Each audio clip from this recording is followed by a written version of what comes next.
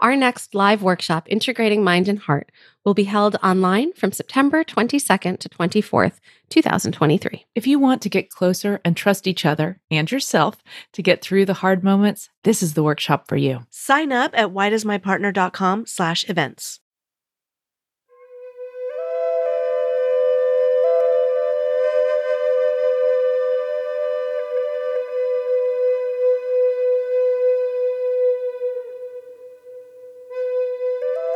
Welcome to the Connectfulness Practice Podcast. Here, we settle into the murky, tangled, and freaking hard parts of life to restore our relationship with the self so it can ripple out to the people we love, the work we do, and the world around us. If we can't fix what's wrong, then our grandchildren inherit it. In order to fix what's wrong, we have to talk about it. And we can't move that conversation forward if we're not willing to be real about where we are now. We have to push on the edges of what it means to connect. Otherwise, nothing will ever change. I'm your host, Rebecca Wong, and I'm here to guide you through a series of radically honest conversations about what it means to be truly human in all of its messy, beautiful, hilarious, and heartbreaking glory. In our collective effort of looking inward, we're starting to do the outward work of reconnecting the world. While these discussions will guide you into the Connectfulness practice, this podcast is not meant to be a substitute for the depth of work that you'd encounter with a licensed provider. If something in this episode touches you, reach out. That's where you initiate the ripple that restores relationships. You can learn more about my Connectfulness counseling practice and online workshops at connectfulness.com.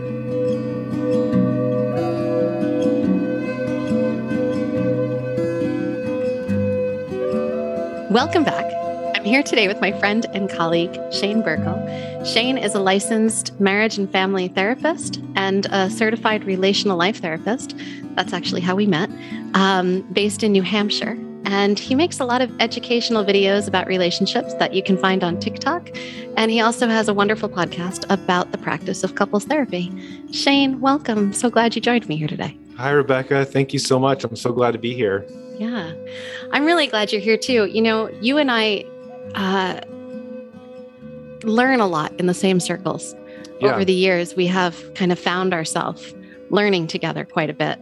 And it's one of the things I really appreciate about knowing you and just your drive for your quest for learning and how often the two of us find ourselves in those circles. I know it's provided us a lot of opportunities to really get to know each other. And I just really value our friendship. And I feel like it probably speaks to the similarities about us that we always find ourselves at the same trainings together. We geek out in similar ways. Yeah, totally. Yeah. So, I'm thinking about our conversation here today, and I would love to really talk about the normal developmental, the normal relational developmental process. Yeah. Right. And help folks to understand, what does a healthy relationship actually look like? How could I help myself get there? If I'm not already there, what do I need to know about that? Yeah, that's great. And I feel like this is such an essential question that people come in and ask. And I feel like it's so hard to answer as well. Yeah. I feel like it's also personal for different people. But with that being said, I think there are some really core parts of this that we can speak to, that we can sort of set the framework, set a foundation so that no matter what situation people are in, no matter how different it is, how diverse it is, that and everybody has different needs and wants and things that they're looking for. I think we can say a few things that tend to be essentially true about what it means to be human and what it means to be in a relationship and what it means to feel healthy in your life. As I hear you say that, I'm sitting here thinking I held an intensive with a couple just recently. And when we really boil down so much of the work that we did over the course of like 14 hours. The need to know that I matter was like the central oomph of what they were both struggling with. Right. And I hear that over and over and over again with so many of the people I work with. And I'm wondering if that's true for you. I'm guessing that it is. Yeah, absolutely. And sometimes I use the phrase valuing ourselves or feeling valued. And the thing about that, so as human beings, we're wired for connection with other human beings. And we grow up in our families as children, yearning for connection with our family members and other people around us. And part of that is the need of children to be valued by their parents. So in a healthy family, that there's some part of that will be happening, hopefully. And what happens a lot of times, even with well-intentioned parents, not meaning to do anything wrong, but not having the skills themselves, what happens oftentimes is a child will grow up in that family. And let me give a specific example of how this might happen. Let's say the parents just really aren't good at talking about emotions. And every time the child comes to them and has a feeling of sadness or fear or hurt, they'll want to talk about it. If the parents don't have the skills to talk about emotions, they might say something like, "Oh, it's no big deal. Don't worry about it. Just forget about it. You'll be fine." And what the child quickly learns, unconsciously maybe, is that it's not okay to talk about emotions. It's not okay to bring emotions up in the conversation. And the children's brains often take it to another level of feeling like, what is wrong with me for having these emotions in the first place? Which is invaluing or devaluing themselves, or they're going to feel like I need to perform in a certain way in this family and in this world in order to get the love I deserve, in order to feel like I'm enough, in order to have people care about me. Right. So now we're introducing this like performative piece, right? Like I have to, there's ways I have to contort myself or things I have to achieve in order for my value to be noticed. Absolutely. And so when that child grows up and is in a relationship with someone, oftentimes there's this thing that happens, which is that, look, I know how I'm supposed to perform. And if I perform in that way, my partner should give me the love and affection that I always wanted, that I maybe missed out on in my own family, or to some extent missed out on. And there's a lot of feeling of overwhelm and confusion when people find out that their partner doesn't see the world exactly the same way, or they don't respond the way they expect, or they have different needs and wants, or it becomes very overwhelming and confusing for people. And again, so much of it is unconscious, I believe. So much of what happens is you just start interacting with your partner, and you feel like they're invalidating your experience, or you feel like they're not being very understanding, or you feel like, why doesn't my partner feel like I matter? Why doesn't my partner care about me? And that's not necessarily what's true about the situation, but it's a place where our brains go really quickly. Yeah. I was just writing into this the other night, and I think what I wrote was something like, we need to make conscious the practice of kind of recontextualizing our relational patterns.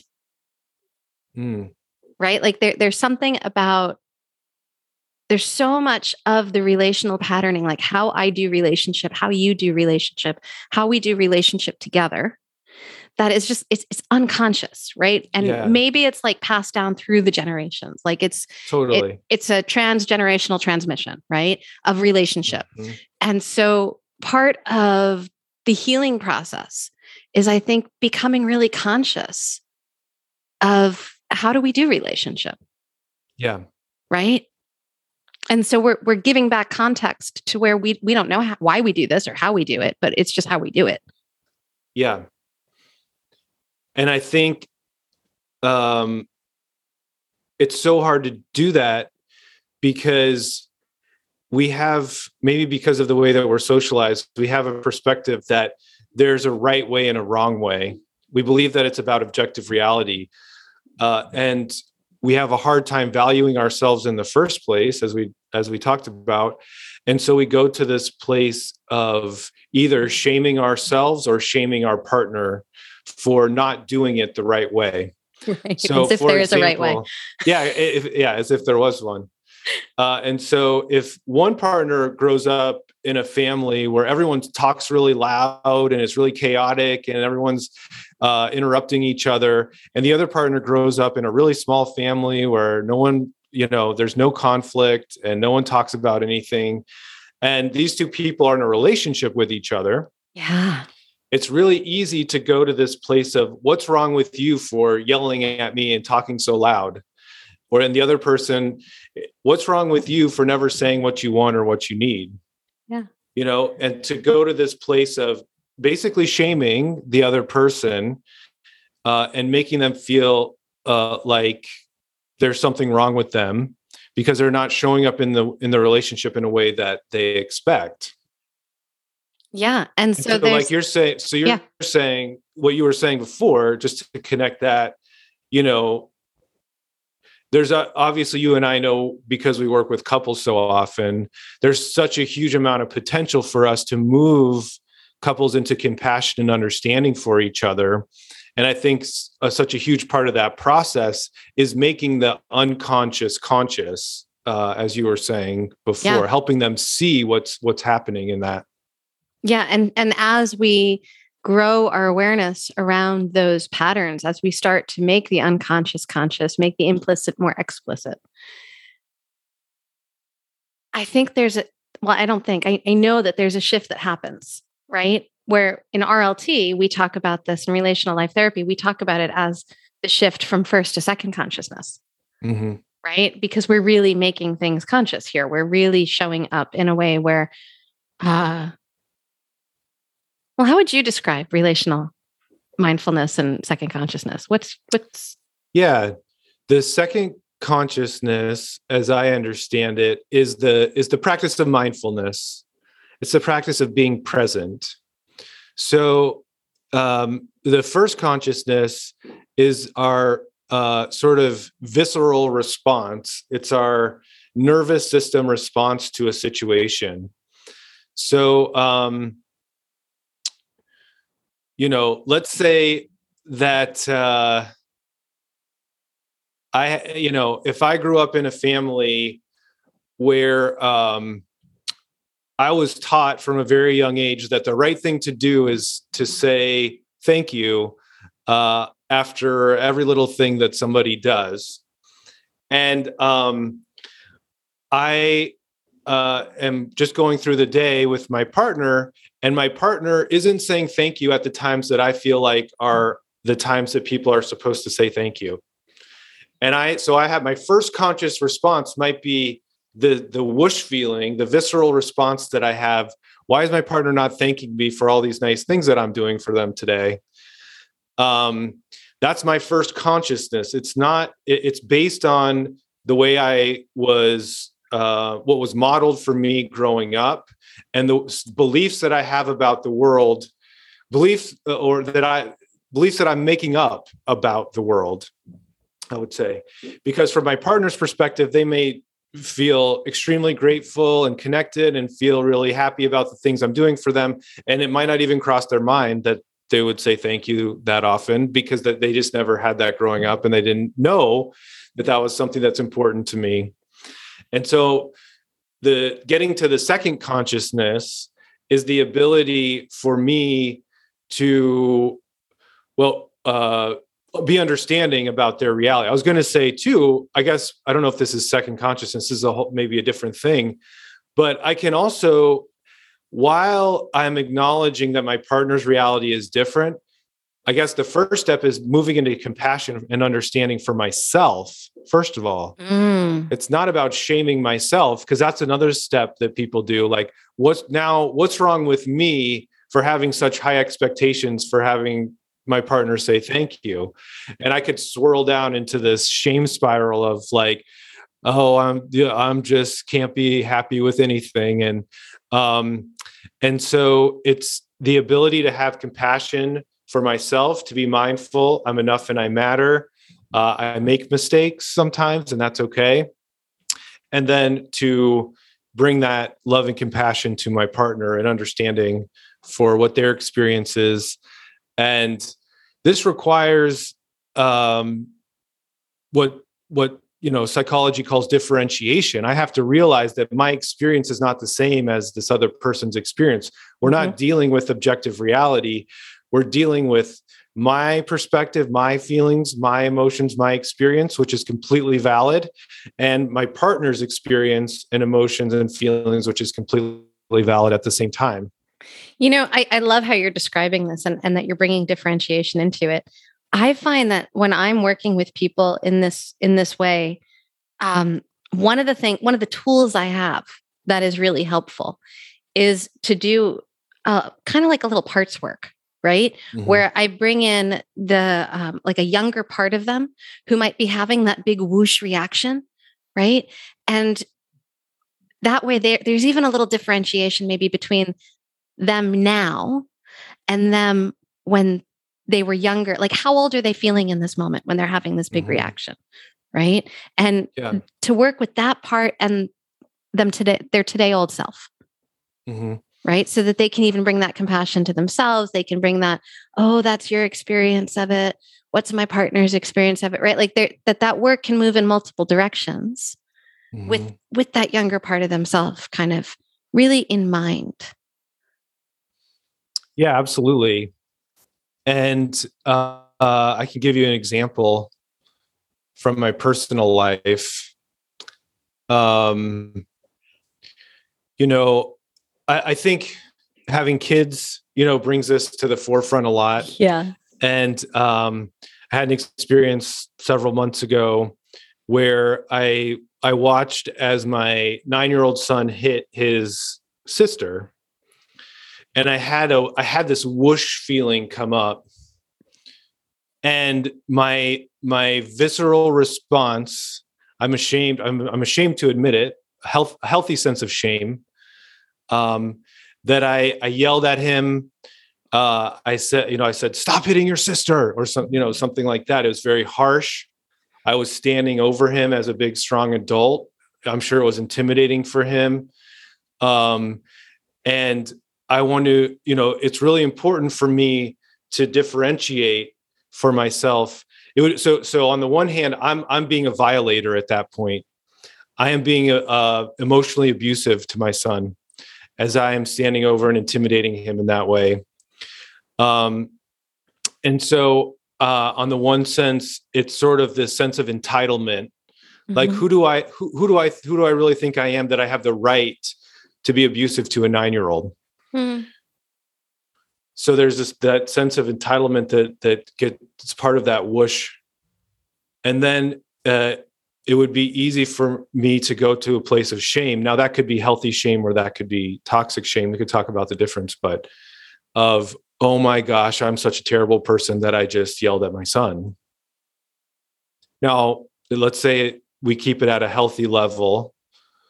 What that motivates me to do is move into my functional adult self, to feel bad about the way that I handled the situation. And in this case, within 30 seconds, I apologized to him. I was trying to repair, but to realize that, like you were saying, there's an opportunity here. Maybe I go in my room by myself after I do the repair process, and have a conversation with that part of me that came out. Yeah. Yes. That there's something, some younger part of myself that was coming out in that moment. And I'm imagining that conversation, like part of when I think of the difference between healthy and toxic shame, as you mentioned, one of the differences that I think about is healthy shame kind of brings me to I don't like how I just behaved. I want to do better. Yes. Right? Like, Exactly. so it's the behavior that I'm not liking. But when I'm in that more toxic place, I've become the bad person. Yes. Right? Like, so now I'm bad as opposed to my behavior wasn't good. Now, right? Like is it the person or is it the behavior? Exactly. Yeah. Yeah, exactly. Shame is I'm essentially a bad person. The other thing about it is that, let's say you're working with a couple and one partner has had an affair. So that's a pretty big violation. And they're moving into shame about it. The toxic shame, if they start saying, I'm a terrible person, what's wrong with me? Chances are that sometimes what will happen is their partner will start to move into compassion for them. Yeah. So it takes the focus off of the appropriate person. So having an affair is being preoccupied with yourself and doing what you want and acting in an entitled way.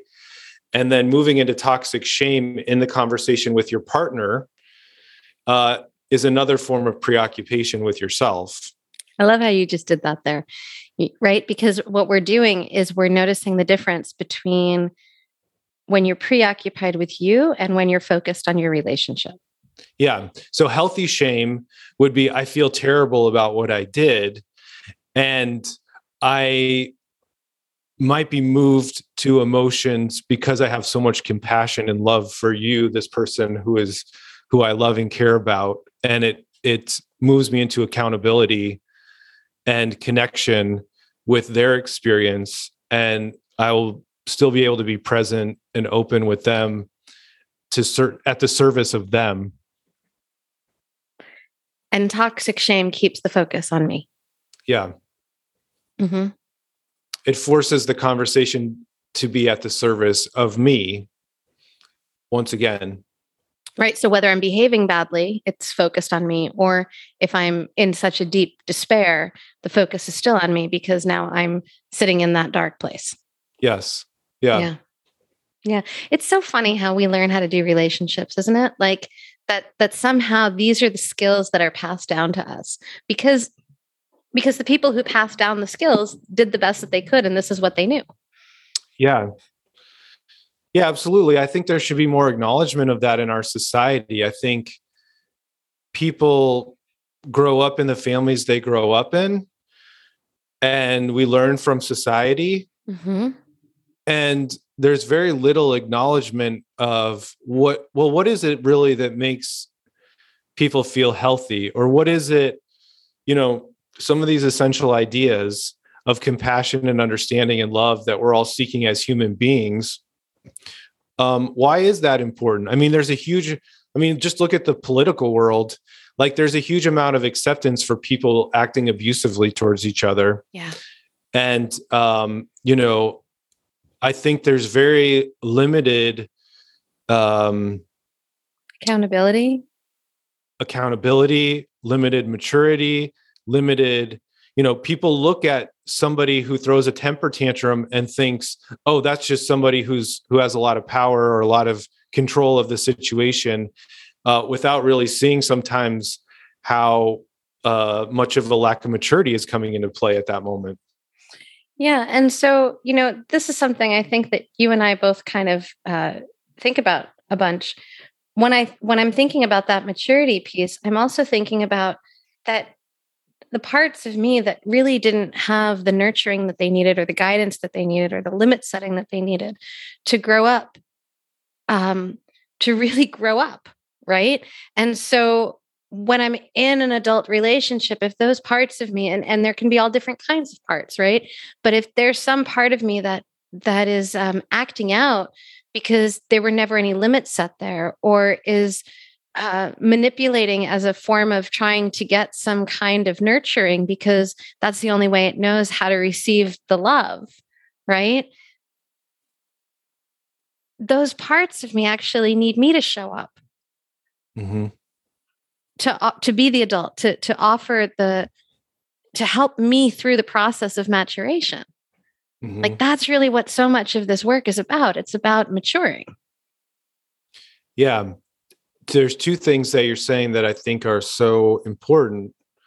One thing I was thinking of was like how personal this is for each and every one of us. And this is why therapy can be so helpful. Yeah. Because we can really dig in to understand the exact ways in which your particular family has influenced who you are as a person, and move into compassion, understanding for the things that are going on in the way that you're behaving in the world, in a very specific way. And, if I grew up with, I'm just making this up. Like if I grew up with a boundaryless mother and walled-off father, I might be very different in the present than you growing up with the exact same parents. And in therapy, we can really dig into that and try to understand why that is. We'll make some connections about what, personally, why have you become who you are? Yeah. And the other thing you were saying, which I think was really helpful, is the understanding that, like, so often people are still they're still waiting for their parents to show up in the way that they deserve, either consciously or unconsciously, or they're still trying to perform in a way to get their parents' approval and love. This happens even after their parents have died. Even after their parents have died, and sometimes they treat their partner that way, right? Like they're looking for that from their partner, or trying to seek their partner's approval. Yeah, exactly. Or they're trying to get it from their partner. Yeah. Yeah.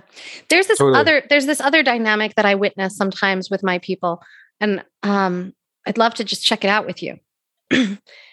Sometimes when they're growing up, they witness a certain dynamic in their home, like between their parents, right? Maybe there's some dishonesty, or maybe there's like a withholding of being able to go deep, right? Or just kind of to be able to grieve together, or something along those lines, right? And then in their relationship as adults with their partner, they replay the historical dynamic. Right? Like I witnessed it growing up. I didn't really realize that it affected me because it wasn't happening to me, but I was bearing witness to it. It was in the air I was breathing. And then as an adult, there's like a replication of it. Like I'm still like digesting it, but I'm digesting it now, like in vivo with my partner. Yeah. Yeah, absolutely. Absolutely. And I think there are two directions it can go when you grow up in your family. I mean, this is an oversimplification, but total oversimplification. Oftentimes we either model what we see, or we go the opposite direction. So if someone has a parent who's really anxious all the time and telling them the world's not a safe place and it's really dangerous out there, and is constantly controlling their environment, that person might grow up and be very anxious, like without even realizing it. They sort of take on the mindset of the parent. That person might also grow up and be very feel like the opposite, feel like, it's not a big deal, everything's fine, because their parent was holding that anxious energy for everyone in the family their whole life. They don't worry about anything. They sort of like resisted against that. So when we look at how when each of us looks at ourselves and how we show up in the present moment, there's a lot to understand about, what types of things am I modeling that I'm not even conscious of? What types of things am I playing out again? And it's interesting in relationships too. I heard this, I don't know if this is like Harville Hendrix or somebody, it's sort of like the idea that we find someone who's similar enough to, our parents growing up, that we can sort of try to reenact and replay to heal ourselves from the things that we went through, but different enough that there's more potential to be, to actually be able to accomplish it or something. Yeah. We're such complex beings as humans. Yes. And obviously if I'm starting to date someone, I'm not thinking about it that way. I'm not even realizing it. I'm not saying like, oh, I'm really attracted to this person because I'm going to heal my childhood wounds. But unconsciously, it's kind of fascinating to think how that happens. Yeah. And I think then it plays out in our relationships, right? Because we end up taking on these old patterns that Yes. that we're not conscious of. And so I think so much of the healing work, the relational healing work, is about becoming conscious of that. Yes, absolutely. And moving into maturity, as you were saying, part of that is grief work. Yeah. Is the grieving, What the we didn't get. realization that there's no one out there who's ever going to heal me. My parents can't do it. My partner can't do it. And there's no one else there to do it for me. There's a wonderful book by Dick Schwartz called You're the One You've Been Waiting For. Yeah, that's great. Yeah. That's a great line. Yeah. And so I think it is overwhelming to realize that, but there's a lot of growth that can happen once we start to do that grieving work.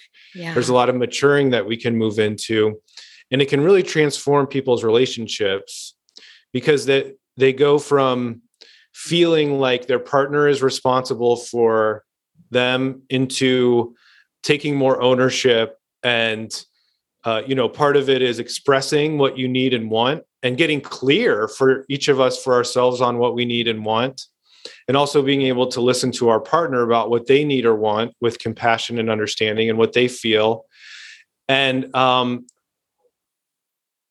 doing both at the same time. This is where people run into all kinds of issues, I think. Understanding this in different ways. Being, how do I keep myself from foisting me off onto you? And how do I keep me from picking up what's yours and taking responsibility for what's not mine? Yes. Yeah. Yeah. So like how that could look in real life, Well, here's an example. Yeah. I tend to be wired kind of anxiously. That's just who I am. It's how I am. We can really get into that and probably explore the fact that I'm the granddaughter of Holocaust survivors, and that anxiety is probably transmitted generationally. And COVID has amplified some of my anxiety, but also has amplified it in a way that I've taken off the mask of trying to not look anxious. And I'm just like, okay with, this is who I am. This is how I show up. And so my kids and I have been having these conversations where, okay, wait, that's mommy's anxiety. Like, we're naming that that's mine. And I'm like, I might let them know what I'm anxious about, but it's not something they have to pick up and carry. And we're really talking about it, because it's not, that's part of the conscious making part of it. I'm letting them know, like, I don't want you to feel like you have to fix this. This isn't yours. Right.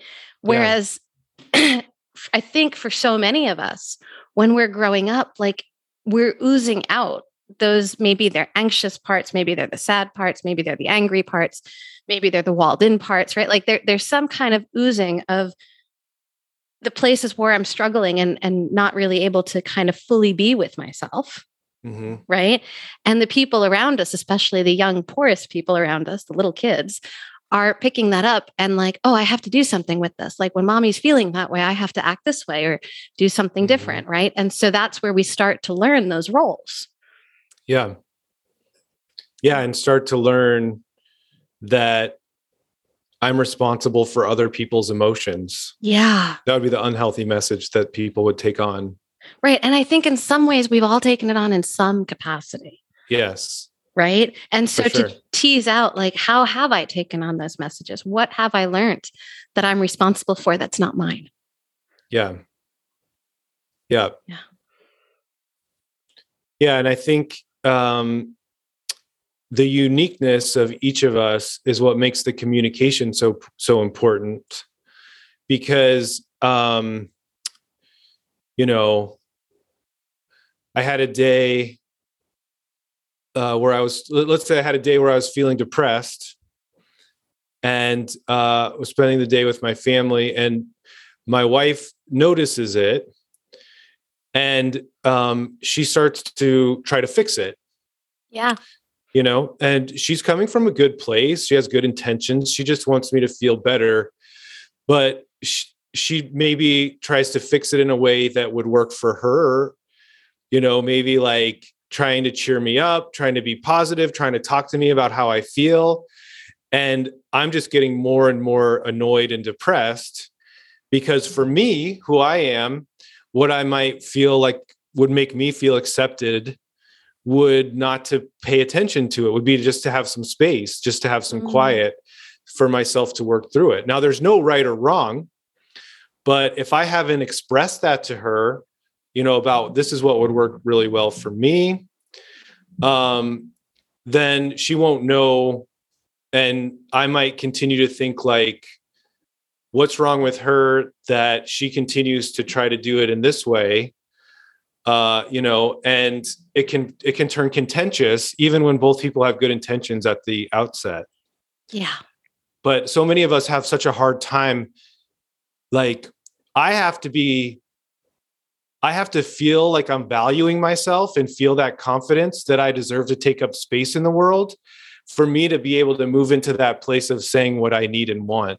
Like, I have the right to say what I need and want, but I also have, at the same time, I have the responsibility to be kind and respectful and warm as I do it, as I express that. Can you give an example for our listeners of what that might show up like? Like, you have the right and the responsibility. Yeah. So I was working with a couple yesterday, and the one partner started getting really, really angry at the other partner. And it's a step family situation. And the other partner had given some money to his 18-year-old son, and the two of them hadn't communicated about it. And she was furious at him about the way he handled the situation. Now, she started saying, I can't believe you did that. I can't believe you didn't communicate with me. You always do this. You don't care about my feelings. You're such a fill in the blank. And what I said, I forget how I handled it exactly, but what I said is, you're being too harsh. He's not going to be able to take this in. Mm-hmm. And she responded to me, don't I have the right to feel what I'm feeling? Totally. And I said, absolutely you do. And you don't have the right to talk to another human being in this way. I love that. I love the way you're holding both there. It's the both end. It's yes, you have the right, absolutely, to feel the way you do. Mm-hmm. Yeah. And then I said, tell me more about those feelings. Talk to me. Yeah. Tell me more. Where do you go? And it was beautiful. She started talking about how she feels lonely, how she feels like he doesn't care about her. And you could see him change. He was going from feeling attacked and blamed to being able to lean in and listen to how she feels lonely. And so it's holding that. You have every right to feel what you're feeling. You have every right to express what you're feeling. You have every right to say what you want or what you need. But you do not have the right to be harsh, cross someone else's boundaries. Yeah. For example, by being harsh. Yeah. Yeah. And I think, I think a lot about this harshness. Vicki joined me on the podcast a few months ago, and we were talking about this there too. This harshness, it's the place where I think we get into so much trouble when we're harsh with ourselves, when people are harsh with us and we let that in. We don't have solid boundaries about kind of being able to discern, oh, I don't want to let that in. That didn't feel good to me.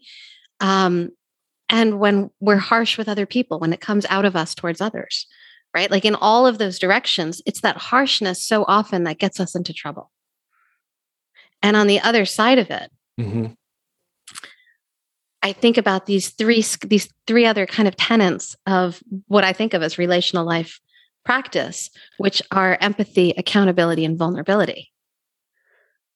right? Like I can't be harsh and be in a place of empathy, accountability, and vulnerability.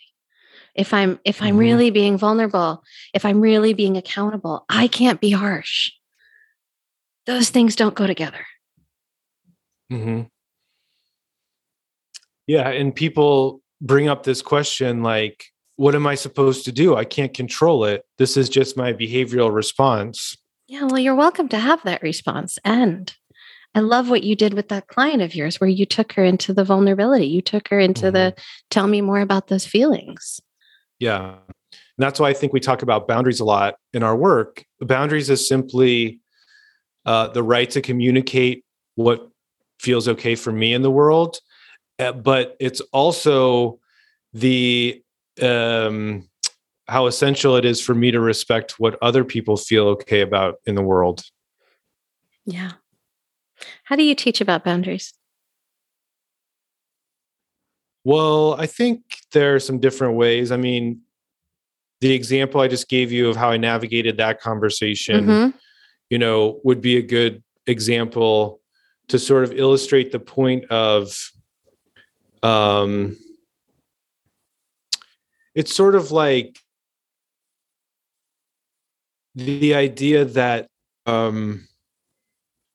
as I'm maturing and growing up in the world with my partner, I have the right to express what I want and what I need.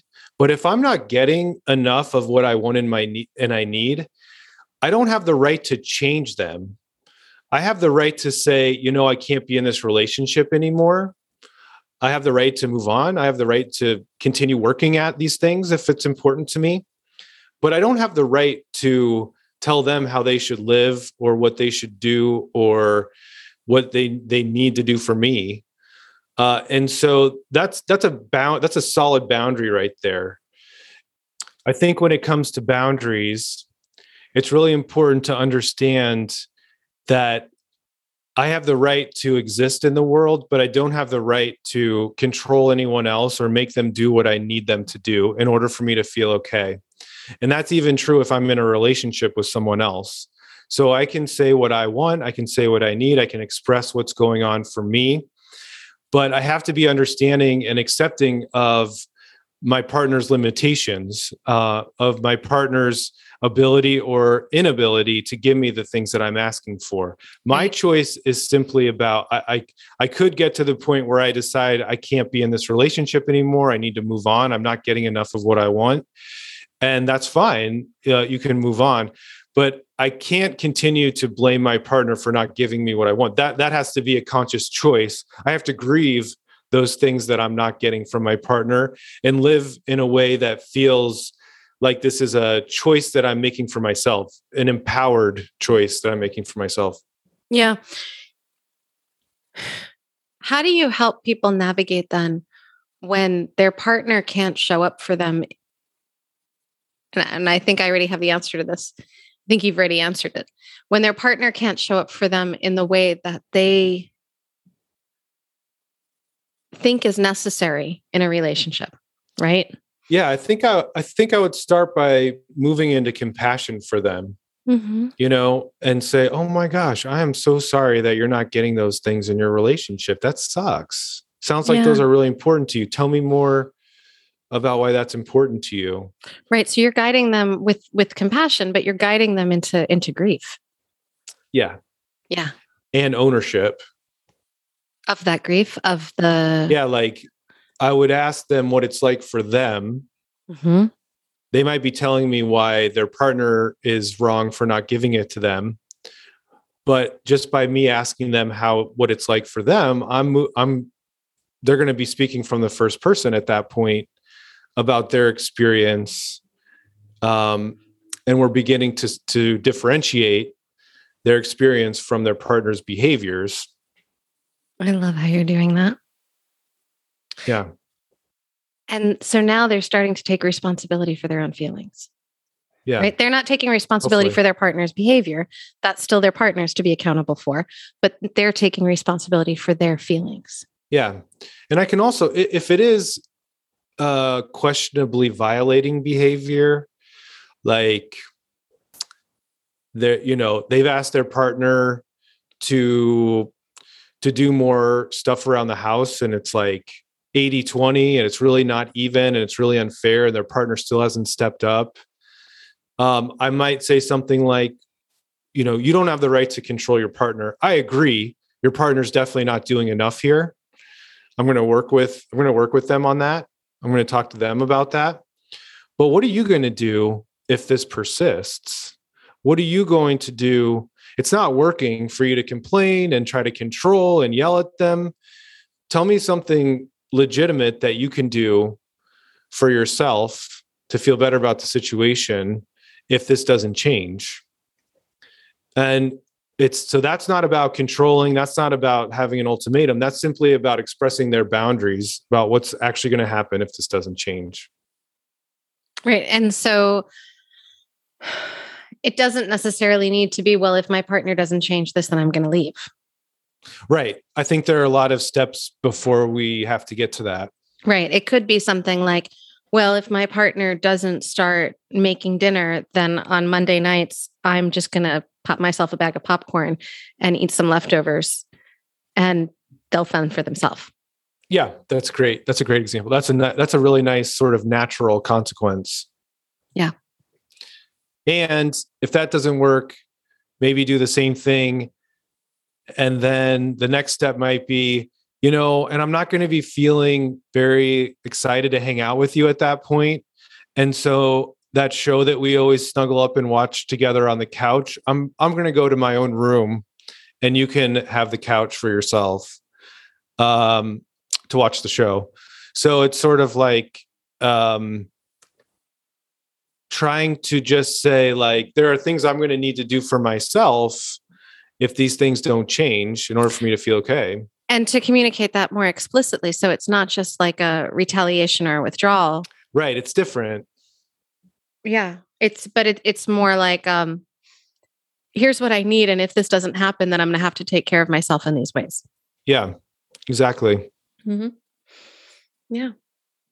Shane, before we started recording, we were talking about performance-based esteem. And I just wanted to circle back to that because I know you have some really big thoughts around that. Yeah, absolutely. And I think this is so important because, like, when I was giving the example of a little kid growing up in their family, not being validated for their emotions that they were experiencing, a lot of times what will happen is a kid will start to believe that love and affection and appreciation is given based on their performance. Mm. So as long as I get good enough grades, or as long as I just, have a smiling face on for mommy, or as long as I, look a certain way, then I'll get the love and approval I deserve. So they learn that they have to perform in a certain way to be in order valued. to get that value. Yeah. Mm-hmm. And so I think this could play out in a lot of different ways in relationships, but if there's a couple who's trying to have a conversation and one partner says, I had a really bad day. I'm just not feeling very good today. It would be very easy I see this all the time, where the other partner starts going into shame and feeling like I must not be performing enough in the relationship, because if I was doing enough, my partner wouldn't be having a bad day. And so instead of having a healthy self-esteem and being able to value themselves and show up in their relationship with compassion, understanding that their partner's having a bad day, they start going into shame, like, oh, my partner's having a bad day. Oh my gosh, what did I do wrong? What are you saying? I haven't done enough? Or blaming the partner, like, well, did you take your medication this morning? Have you been doing enough? Like, blah, blah, blah, blah, And so that's coming from an anxious place, I think, based in performance-based esteem, which is like, if someone's not happy, that it means that someone's not performing well enough. Yeah, somehow the other partner hasn't done enough to take care of them, or has let them down somehow. Or really, the underneath piece is that other partner has learned to contort themselves to make other people happy. They've taken on the responsibility. Yeah, that's bringing the dynamic into it. that would definitely be something that happens all like a dynamic between two couples that we see all the time. Yeah. And one of the other forms of artificial self-esteem or whatever is other-based esteem. So that person would be an other-based esteem. I'm enough and I matter because I tiptoe around the other partner's emotions and make them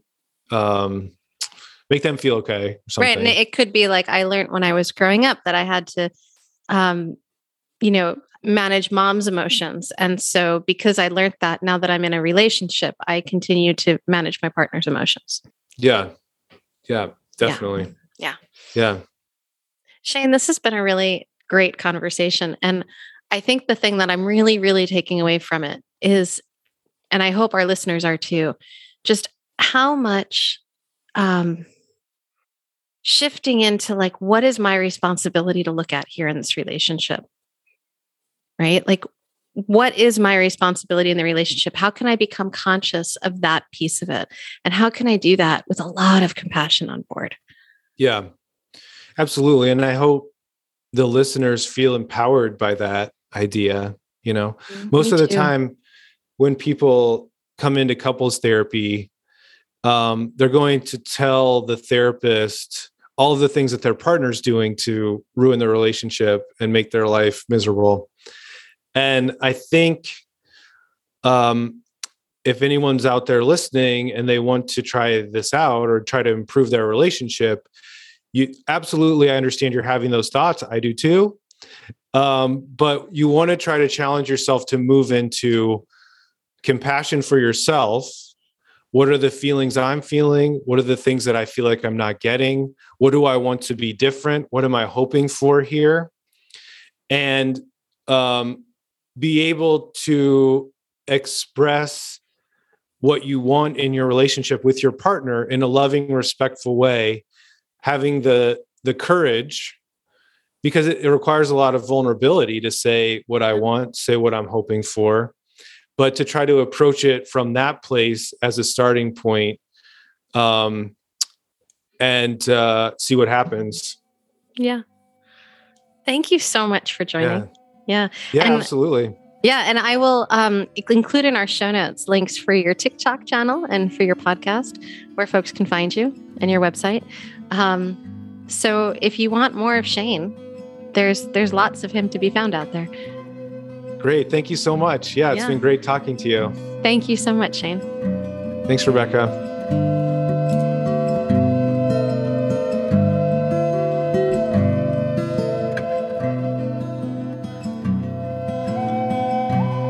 Learn more about my counseling practice, intensives, and online workshops over at connectfulness.com. And if you haven't already, check out our sister podcast, Why Does My Partner? Why Does My Partner tackles questions from listeners who want help in relationship. These questions, your questions, send them in, are relationship gold. They echo the conversations that take place over and over again in our therapy offices and take us deep into conversations around the skills that are right at the heart of relationship intimacy, greater health, and fulfillment. Jules, Vicky, and I also offer essential skills relationship boot camps. You can learn more about those at whydoesmypartner.com. You can listen to this podcast wherever you get your audio. We'd love if you follow and subscribe to the show, share it with those who may also be interested. I want to express my deepest gratitude to the musicians behind the beautiful soundtrack for this podcast, Sarah and Chris Ferris, who recorded and mixed this music at Kidney Stone Studio. And thank you, dear listeners. It's such a pleasure to be on this journey with you. This podcast is produced by me, Rebecca Wong, and it's copyrighted by Connectfulness Counseling. And we'd love to hear from you. Please follow us on Twitter, Facebook, and Instagram over at Connectfulness. Take care and be well. Until next time.